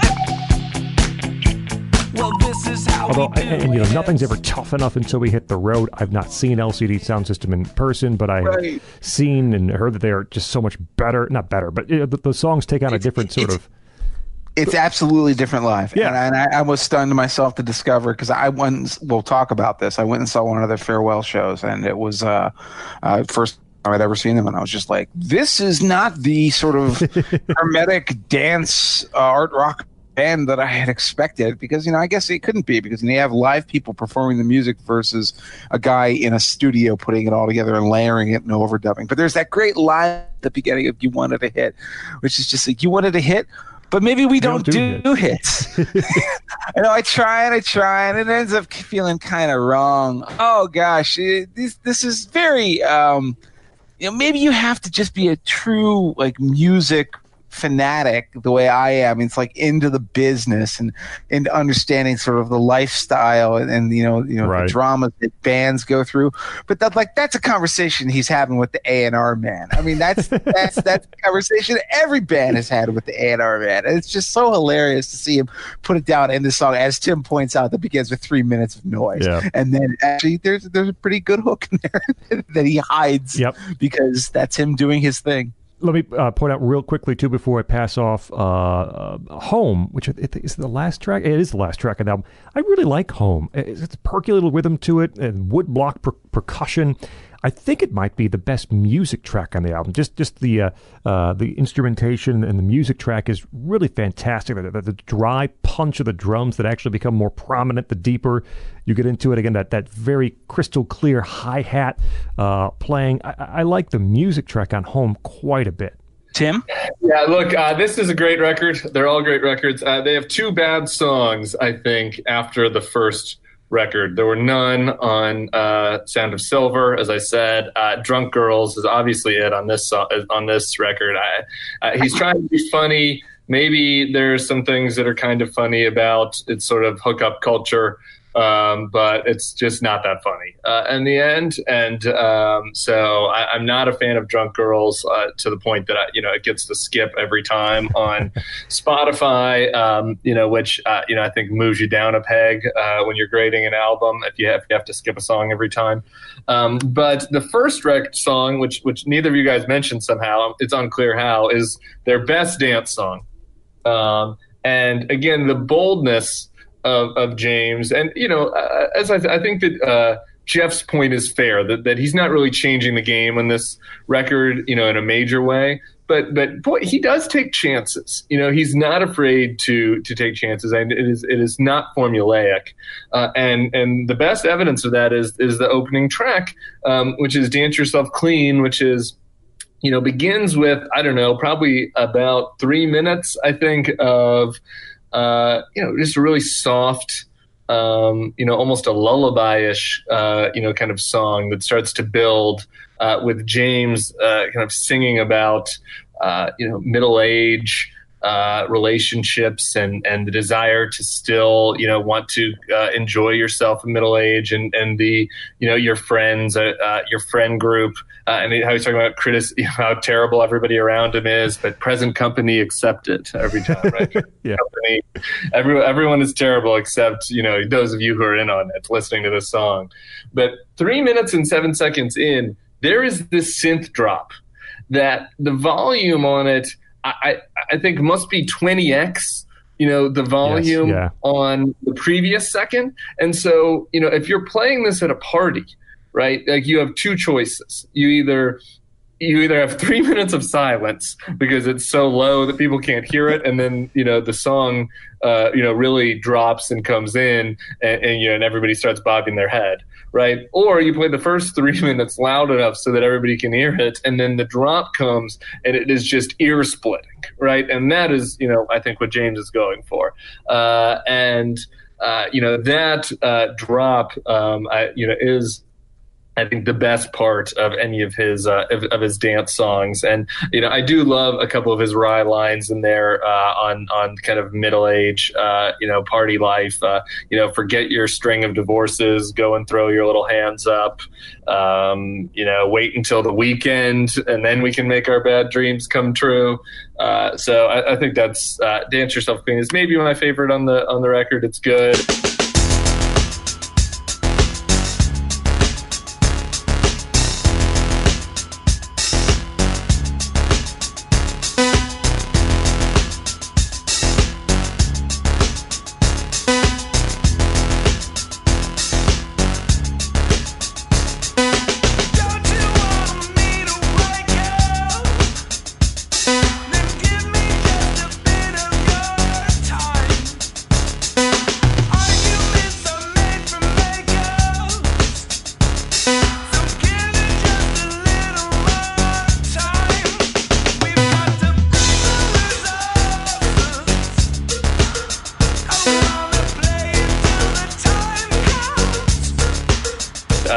session. The Heroes tribute, all I want is excellent. I don't need to add anything. You guys, you wanted a hit is another one of those songs that I would recommend if going to the Electric Lady sessions.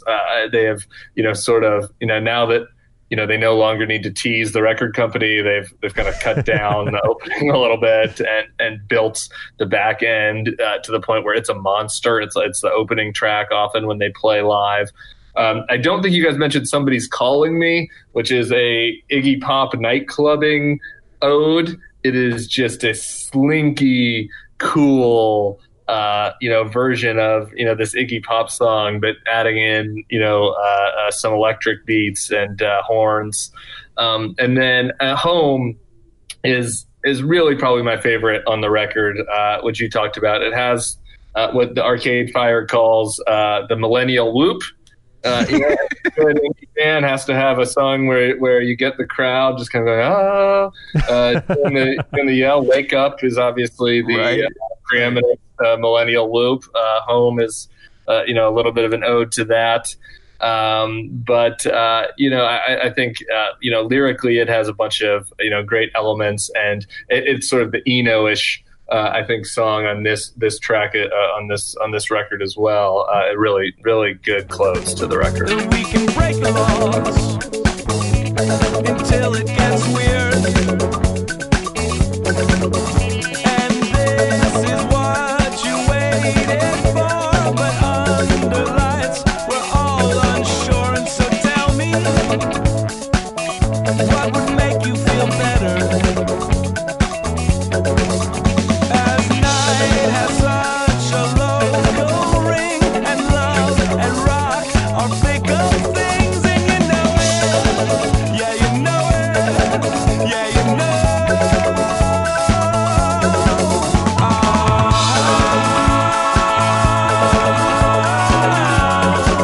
Do I have to be the guy who's going to offer a defense of drunk girls? I have to. Yeah. I Terrible.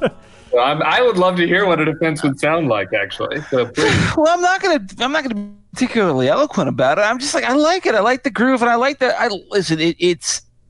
It reminds me very much of a scene that I had seen and participated in. You've ever been in these clubs, you know these girls. You've seen these people, drunk girls, and by the way, drunk boys. There's lots of drunk boys in that song as well. I'll point out. In fairness, he's kind of defending the drunk girls a little bit. Right. The drunk boys leave their irons in the fireplace because the drunk girls give them too many tries, right? But like, I like the groove on that song, and I like it as a distanced and somewhat gimlet-eyed observation of a scene that, Murphy, by this point, geez, what is he, like 38 years old at this point? He's aged long out of. So like, he's there performing for these kids, or like, maybe when he was a little younger, he was the guy spinning the turntables. He was DJing for these kids, and he just sees them, and he's just looking at them in their party dresses, and like, or they're like, they're doing their designer drugs or whatever it is. And he's just like thinking to himself, like, oh man, he's doing social anthropology on this song. It's almost like reminds me of one of those like late 70s Frank Zappa songs where he observes like, groupie interactions on the road. It's just like what you see when you live that life. And, when the day becomes the night, I think it's a pretty good song. I'm not going to ever make any claims that it's like one of the best things that LCD Soundsystem ever did. It's certainly not the best thing on this album, but I do like it. And I liked it enough that I was very disappointed when I then found out after This Is Happening dropped that LCD Soundsystem was deciding that they were going to hang it up. They're going to call it a day. That's it. All these albums, only 3 albums. Bunch of singles, non-album singles, B-sides, and this and that, but only 3 albums. So, guys, was that essentially known before it was released? Before the album was released? I don't know myself. I lived it, and it was one of these emotional, moments of my life with your. It's like finding your parents are getting divorced. I mean, it was sucked, man. I was like, what? Yeah, it was pretty bad. They basically what happened is the record came out. And I guess I don't remember the exact sequence of when the announcement came, but if it was right before or right after. I think it was right after the album had come out, and they're on tour, and they had booked, kind of Madison Square Garden for the end of the tour. And, Murphy in all of his kind of neuroses about whether it's going to sell out and whether he can make another good record, and whether he's too old to do this. It seems like kind of on a whim, basically said, well, this thing will sell out if we say it's going to be the last show. And so they kind of made this announcement that the MSG show would be the last show, and I think the response was far more overwhelming actually than what they had expected, and it sold out in a minute. Then they had to add a bunch of kind of run-up shows to the last show in New York because fans.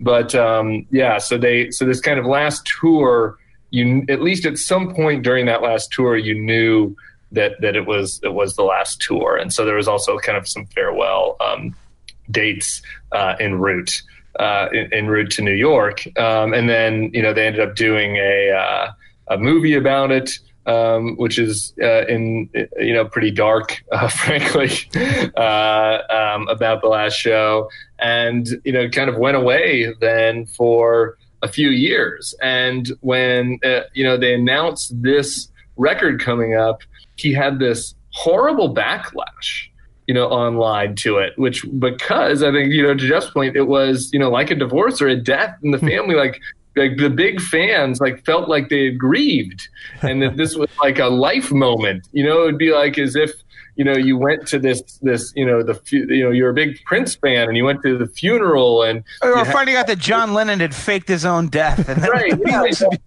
everything on the wall in your room, and you have all these tributes. You save the ticket stub, and then it's like, oh wait, hey, we're back. And so I guess I understood that feeling, but I didn't really get the massive anger over it. I mean, it's kind of like, this is this guy's life. You know what I mean? This is, for me, I was for 1 second, I felt that way. I was like, oh, but this was such a good memory. And then in the next second, I was like, this is still going to be such a great memory for me. My only thought was like, well, gee, I hope it doesn't suck. That was the only concern that I had. My favorite anecdote, which I'll share with everybody in case he's out there and listening to this, to the LCD Final show, it was this such, kind of these, hipsters allowing themselves to feel emotion for a day, getting their emotions out, a communal experience. And next to me was this just way too cool kid coming up from behind, like 17-year-old kid, maybe 16, who knows, with his dad, who must have been 60. And they'd come in from Vancouver because he liked the band so much. And, he was dancing with me and my friends the whole show. And after it, I said, hey, man, what's your Facebook? We should keep in touch. And the kid took out his school ID card and he gave it to me. And he said, just find me. And I was like, don't you need your school ID card? He's like, nah, man, it's cool. And I was like, I wish I was that cool when I was 16. Jordan Vladimir Lysenko. It was a very memorable moment, So, this is. So wait, Tim, were you at the Madison Square Garden the final show? Yeah. I was there too. So it's funny. We didn't know each other back then, but yes, I did see them at that final show. Good. And so for the other people had moments like, that I think that they felt like them coming back was a little bit of a, stepping on that a little bit, but that I think went away, for 90% of people who are not, emotionally stunted, especially when the new record came out and it was so good. Now, Scott, your opinion on American Dream? I assume you've gotten around to their. Yeah, I know it was a really long discography. It wasn't quite like Cheap Trick, where there were 20 albums after their peak era, and we only had 4 to deal with here. I will just, by the way, before I ask you your opinion, I'll say I think American Dream is fantastic. I think it's better than This Is Happening. It's not as good as Sound of Silver, because what could be? To me, though, it definitely feels like Murphy is sort of settling into a comfortable old age. He's an old man now. It's 2017. Is that when? Yeah, that's when it came out. He's an old man. Yeah. He's singing. He's not rapping or declaiming or doing Sprechstem anymore. Even his big epic songs like American Dream and Call the Police. Well, there's a gentleness to them. There's the gentleness. Black Screen has the gentleness of a man who's he's feeling his advanced years in life, which is funny because almost every lyric that Murphy has ever written seems in some way to deal with his self-awareness about his mortality, aging, and about right. But this is their Avalon. I made a Roxy Music comparison a little earlier. This is Avalon, of course, Roxy's last great album, but it's so much different. You go back and compare it to like the original Roxy Music debut album. I mean, it's stunningly different. This isn't quite as much of a jarring change, but it's much mellower. But in every other way, I was so prepared to be disappointed by this record. I remember talking with Tim about this at the time. We were DMing, back on Twitter. And he was like, man, I can't get over how good American Dreaming is. And I was like, no, I can't either. Like, because I think both of us were just like, well, it's been a 10-year or 7-year layoff. So there's no way this can really be that good. Better rock historian than me. Like, is there another example of a band that broke up and came back with a great record? I mean, you know what, Darren, you're putting me on the spot, and I feel like I need to edit in like a Simpsons thing, like the answer is blank, because like I'm sure there are, but no, nothing comes to mind immediately. The amount of time that they took off, especially because it was the thing is about when you're talking about LCD Sound System breaking up, this isn't like Radiohead breaking up. Murphy is the driver behind everything. Right. Everybody, the other members of the band, contribute, but there's a reason that we aren't really spending a lot of time talking about Nancy Wang, or like, we're not spending a lot of time talking about Pat Mahoney. It's because that those folks have been with him from the start. Yes, they have, and they are fantastic live, but they're not on the studios. Right. It's not like James and Friends, where like people come in and out. I mean, Nancy Wang, Pat Mahoney, Al Doyle, who is Hot Chip and LCD, Tyler Pope, Gavin, all of them have been with him basically since the first record touring. And he said he wasn't going to do the new album unless they were all on board, right? I mean, he wasn't going to do it himself. But the funny thing is that even then they only ended up playing on like 2 songs, which is strange. I mean, it's almost like he said, like, I'm not going to do this unless you're willing to tour it with me. Yeah. Unless you like this music, unless you're into it, you have ideas about how you want to play it, and it's not going to be fake and phony. And I have to give him credit. Like, he could be a diva about this. He understands that LCD Sound System is like The Fall was, where Mark E. Smith famously said, like, listen, if it's me and your granny on bongos, it's The Fall. All right. Similarly, if it's James Murphy and anybody, if George W. Bush is playing rhythm guitar, it's still LCD Sound System. But that's to his credit, I think, in why the record. I mean, even though he did the record, I think maybe having those people in mind, knowing that they, it's not like Mahoney, who's his best friend, basically, wasn't listening to it as it went on. So having that continuity did matter. I mean, I do think that if he came back, with the members of Chick Chick Chick or whatever, like it would have lost.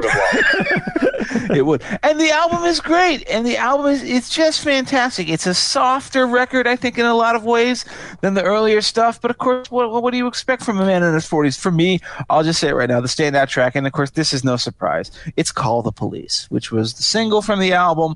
And I think everybody who talked about this record immediately noticed that this one I think there are a lot of great, How Do You Sleep and Tonight also are great, but Call the Police just leaps out to me as being like the one that reminds me, it comes closest to something like Someone Great, or all my friends from Sound of Silver.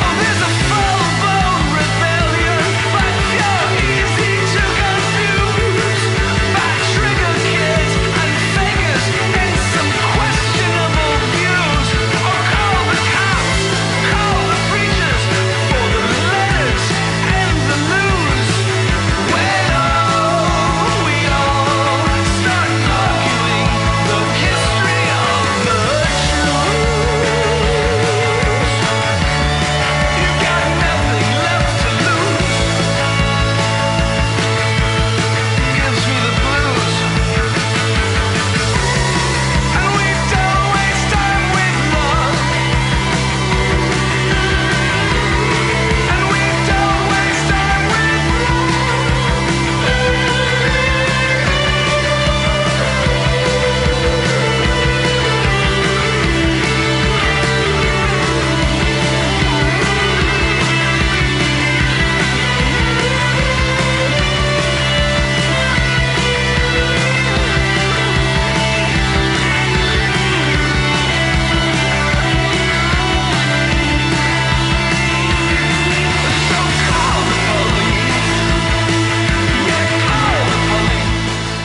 but there's no down spots on this record. I'm just really shocked that he could still keep it together. Bands breaking up and coming back with a great album. Just thinking back through our shows, Camper Van Beethoven. Might be on the list. There you go. New Roman Times was excellent. Call the Police, which Jeff just mentioned, might be the most like melody-friendly song in LCD Soundsystem's catalog. Like it's just, it's meant to be listened to in a very kind of nice way. It's just the melody is king on Call the Police, much like it is not on some other songs specifically. This American Dream album, I would agree with Jeff in that it's better than This Is Happening. It's not as good as Sound of Silver.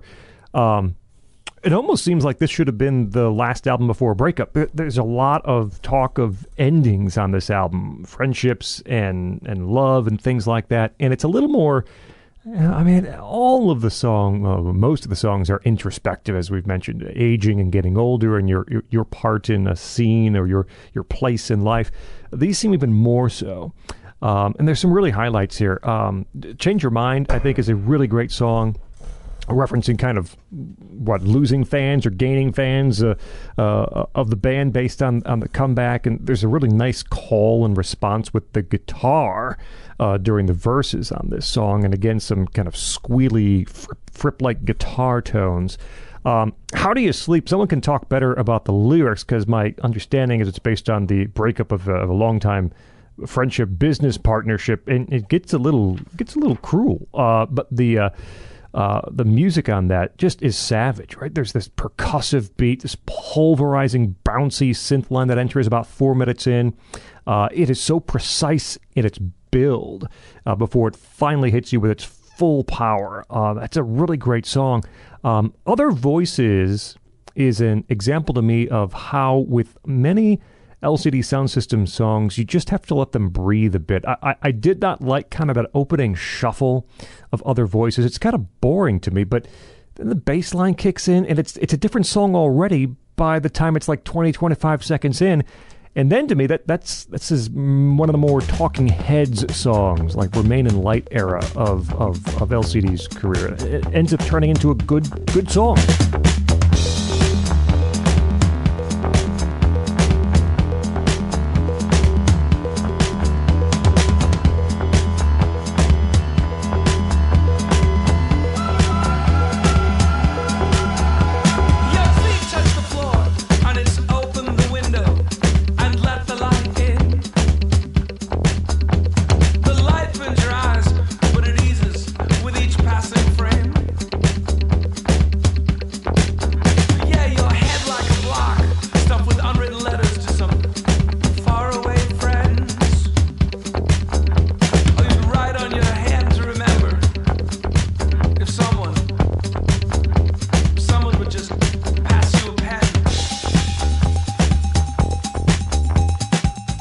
Oh Baby, the first one, very good, building to really a powerful lyric and a powerful piece of music. And let's see, Emotional Haircut is another one about aging and sort of growing out of style. The final minute of Emotional Haircut is worth the rest of the song. It worth descend into this kind of noisy, pummeling groove, dissonant guitars, very forceful bass, and almost out of control vocals. That whole song leading up to that is just really a good moment on the album. So I like it quite a bit. I think Tonight's pretty good. I don't remember. Didn't write down any songs that really struck me as being out of place or unlikable, as I kind of found Drunk Girls from the last album. So coming back after 7 years gone, it's a really strong album. Well, Murphy is still stewing in all of his self-referential glory. So, like, How Do You Sleep? It's about Goldsworthy. It's about Tim Goldsworthy, who was his original DFA collaborator, Death Row Records, the record label he formed with him, and they collaborated. And he was the producer, at that label. And then Goldsworthy actually, contributed to the first LCD Soundsystem album. He was sort of almost a quasi-member. And of course, but also How Do You Sleep is a reference to the famous John Lennon song, right. How Do You Sleep, which is written about Paul McCartney. How do you sleep at night and all that. And so, like, even when he's writing a song which is clearly inspired by his grievances with his former business partner, he can't help but throw in the wink, throw in the little reference, throw in the nod that makes all of us little, musical nerds go like, oh, I see what you did there. I get it. I'm smart. I get things, which, is, and again, Murphy, give him credit, he may be a jerk. He may be, a megalomaniacal character, but he's admirably self-conscious about these things. Like, he knows the game he's playing, and he even understands how self-indulgent it is. But it doesn't really matter when the song is as good as "How Do You Sleep" is. It's a great song, and despite the fact that, again, it just sort of is.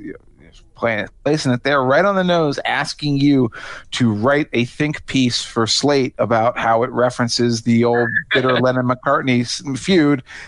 It still earns its reference with the quality of its music. I have to I don't think either of you have really done a tribute to just how dark and pulsating and heavy of a bass and electronic beat it is. I put it on in the house with my toddler, and we just like pound our chest like Matthew McConaughey on Wall Street, boom, boom, boom.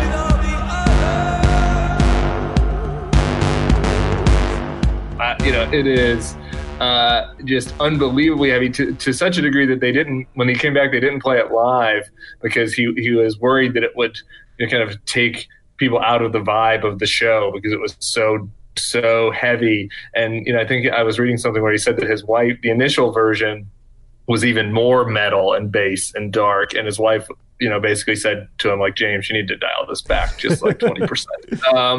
So I think How Do You Sleep is fantastic. And, one just big picture on the record, one thing, Scott mentioned it's a lot about endings.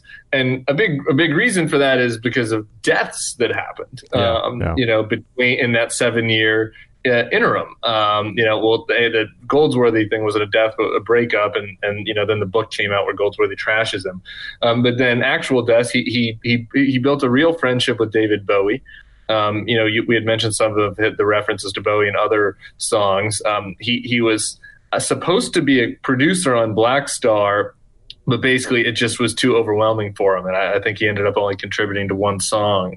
But they ended up, having a kind of a texting friendship that he references. The last song, Black Screen, is about Bowie's death, basically. And, in Emotional Haircut, he says, you got numbers on your phone of the dead that you just can't delete.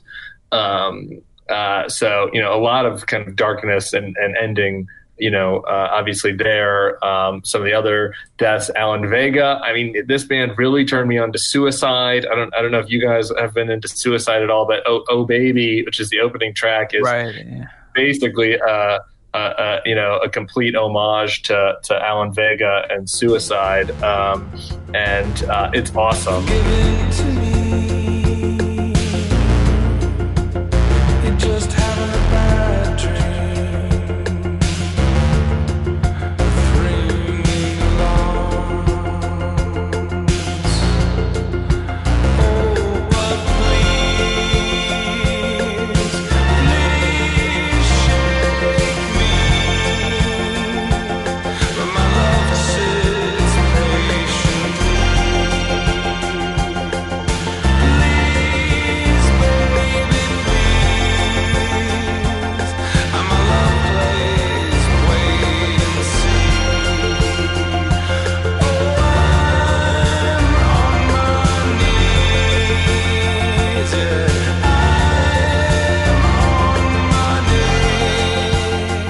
They covered oh man, now I'm blanking on it. I'm going to need now the Simpsons interlude on which Alan Vega song he covered at the last show. I don't think it wasn't Dream Baby Dream. It was one of the other ones. But, Oh Baby, references Dream Baby Dream quite a bit. This one, I think is sort of like an inverse to me of Someone Great, which was that kind of like happy, uplifting Irish kind of death song, where this is really, kind of the same spacious kind of soaring sounds, but a lower register and darker. And I for me, I think it's the best song on the record, for sure.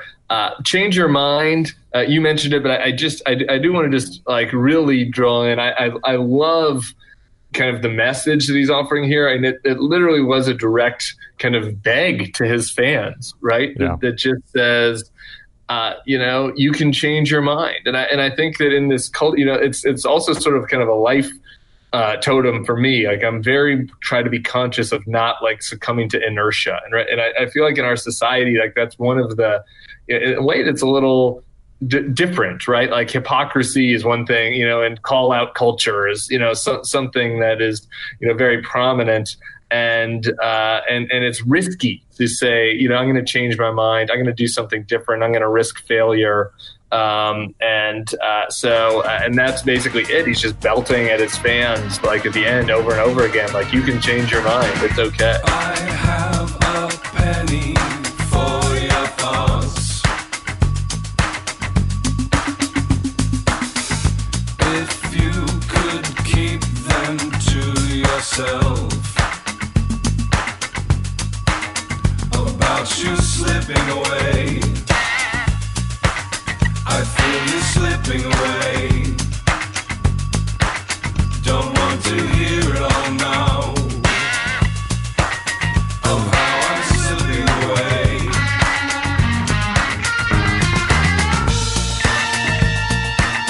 I can't make you a promise.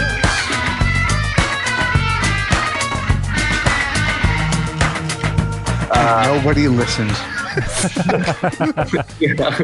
And it starts, I also love the start of the song, which anybody can relate to, which is, I ain't seen anyone for days. I still have yet to leave the bed, right? It's like, he's like, I'm reading these comments on my Facebook page where everybody used to love me hates me and I can't get out of bed. And you can just picture Murphy agonizing over this. Yeah, it's the checking your Twitter mentions story. Yeah. Oh, no. Yeah, I don't. Remote Haircut is the one that I don't like on this one. I thought it was an attempt to be funny that kind of missed the mark. The one line about this dead cell phone line I did like. Tonight, though, I think is really funny, which is, kind of a basically electro pop song that makes fun of the younger electro pop artists, where he says like everybody's singing the same song, same beat, everybody, all of the songs, and you feel this way when you go to the club now. All of the songs, you'll notice this, are going tonight, tonight, tonight. This is the moment. This is the night. And then he kind of deadpans. I never realized these artists thought so much about dying. So good, because they're not thinking about anything. Like they're just, doing Molly and living in the moment. And what he's pointing out is, well, if you're so obsessed with tonight, it's because you're worried about the end and death. And so I really like Tonight. Call the Police. I'll disagree with you, Jeff. I mean, I like it. I don't think it's the standout song on the record. I think it's kind of like not quite as good version of All My Friends, but still really good, and not quite as good version of one of the 5 best songs of the century. Really good stuff. And I do like his love song in this one, which is kind of about older hookup culture. One night stands is kind of is American Dream. And, I think he has a lot of kind of wry lines about, what it feels like to kind of wake up in somebody else's bed after a one night stand when you're in your 40s. And, the sort of fight between kind of love and, meaningless sexual encounters in middle age versus, what it was like as a kid. And it's a really pretty, kind of love song, the title track on this one, which I like. The final thing on this record for me is that I was just so nervous when it when it was going to come out that it was going to be bad. You know, your favorite band comes out with a bad record, but like the opposite was true. When I went to see them live, I just wanted to see the new stuff. You know, which is the opposite of the cliche, where you're kind of hoping the band gets through their new stuff to play the hits. But I just wanted to hear as much of American Dream as possible, and it really did live up to it in their last shows. And they did a nice round also of tributes, you know, when they came back to the people that had died in the interim. And I saw them at Coachella do a Heroes encore, you know, which obviously, you know, they had kind of paid homage to, you know, Sound of Silver, or in This Happening rather, and you know, it was really, really, really tremendous. So where does that leave us? So like, you know, like LCD Sound System broken up. If we had recorded this show when we had first started Political Beats, you know, when episode 1 was Van Halen, if it had been LCD Sound System, we would have been talking about, well, this band is dead and gone, and that's a shame. You know, wonderful group, but they're But you know, they have broken up, and that's that. And now they're back, and they still, you know, Murphy still seems as vital as ever, although he works at, you know, as we said, at a snail's pace. And given that, you know, the most recent record came out in 2017, and it was a 7-year gap between this one and the last one, I assume that we can wait until 2030 for the follow-up to American Dream. They're touring. They toured. They released even like a live album, like a live in studio Electric Lady Sessions record, which is pretty good, mostly taken from the new stuff and coming off really powerfully live. Do you think there's going to be another LCD Sound System, Tim? I know this is like asking someone to predict the weather a year from now, but like, do you think it's going to happen, or do you think this is just a one-off? Well, I do think that you can't do another big goodbye show after you did a documentary at Madison. Yeah, right? Yeah, so you can't. When they go away, they'll just go away, I would think. But yeah, look, as you said, they just put out this new live album that has this Human League cover that it opens up with, which is awesome. Yeah. Like they do a great takeout of Seconds by the Human League. And so when he said that, you know, when he was doing that, part of the reason he came back, I wrote 20 songs. I'm like, what am I supposed to do with them? You know, just play them in my basement for my wife. And so, you know, if that's true, and then the record had 9 songs on it. So, you know, it seems like he has more material, and he's the type of person who will continue writing. You know, he also has other endeavors. He's gotten very into natural wine. Talk about being a dad rock, you know, like now when he plays, instead of drinking whiskey like he used to, he drinks natural wine up on stage, which is just hilarious to me. That's being comfortable in age, you know. I'm just going out here and I'm going to drink some natural wine and play the hits for you guys. So he's got a wine store, so he has other interests, right? But I would suspect that they would, especially given how good their, you know, response was to this, I would suspect that they will do another round. And there we are. That is the Political Beats look for now. I mean, I guess we can revisit at some point. Can I re-predict, by the way? I'm wrong about everything, and I want to do another album. So I think they're probably done. I'm changing my prediction. They're done. It's our look at LCD Sound System, and we come to the point of the show in which all three of us deliver to you, the listener, 2 albums that you've got to own, and there's only 4, so I mean, there you go. And 5 songs from the band that you must hear, and our guest always takes the floor first. So Tim Miller, it's to you, your 2 albums and your 5 songs, please. Yeah, I'm worried we're all going to pick the same albums, which is like really mean that this is happening because it's such a good record. But you know, mine are Sound of Silver and American Dream, just because I think they're more complete as records, and you know, have a point of view that is reflected throughout, you know, all the different songs. As far as my 5 songs are concerned, this is so hard. I was deciding up to the last minute. Poor Jeff teased me like a year ago and said we're going to do a second version. So like I've been mentally ranking the albums and the songs over the past 10 months, and like it all changes every time. Like I've had each record of the 4 has been in my 2 records at some point between last 4th of July and now. But same with the songs. So I'm just going off the top of my head now. I can't deal with the pressure. But Tribulations, I think absolutely has to be on it. All My Friends. I think Change Your Mind, because it's so, you know, kind of relevant to the new record. And kind of his life outlook and that I share. Get Innocuous, I think is their best of kind of the traditional LCD sound format, and it's just gotten so much better with time.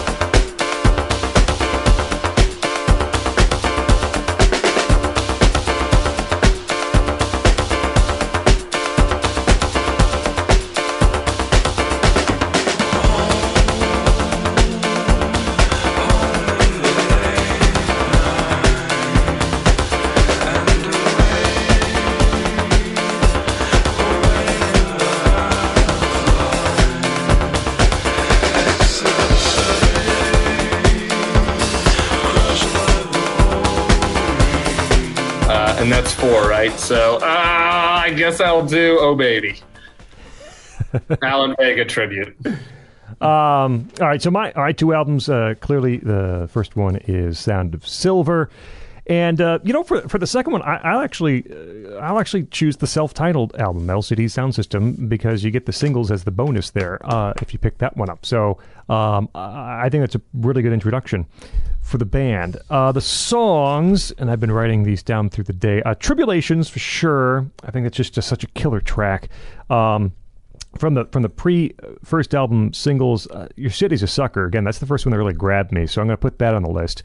You Wanted a Hit is on my list of 5, and I think these last 2 are going to be duplicates of Tim, but Change Your Mind from the most recent American Dream and Get Innocuous. It's the best example of the way that he builds those songs piece by piece. You can actually hear it, being constructed in front of your ears, so to speak, and it's a great song. So those are my 5. Jeff? I wouldn't be a musical hipster if I didn't tell you that none of you people truly understand LCD Sound System. Because your picks are all wrong. You don't understand the greatness of this band. You're going to be tired from the first record, which they've only played live 2 times in the decade, right? Well, that was a pretty nerd factoid to come out with, Tim. I'm impressed. No. What I am going to pick, though, first of all, Sound of Silver is the obvious answer. Come on, people. You've got to own this record. Even if you have no interest in dance music, in modern, rock or popular music, knowing Sound of Silver is like critical to understanding like musical trends, almost cultural trends during the 2000s. It's that much of a landmark. You gotta own it, and it's worth every second of its time. But the other one that I would pick as my second favorite album is This Is Gonna Be Strange, and because all 4 records are great, right? All 4 of the studio albums are great, so I'm not denigrating them in any way when I say that my second pick would actually be 4533. Which is the instrumental Nike promotional record that was initially, I think, released digitally or like on iTunes or something like that. I don't even know exactly how it was. I just got a burnt CD of it back in the day. It's the same one I still have on my computer. Boy, I love that. I'm just a sucker for instrumental works. I'm a sucker for music that you can both tune out and like focus on something else and be focused on, and it locks you into a groove and it helps you concentrate, but also that you can literally listen to pure 100% laser focused attention and get just as much out of.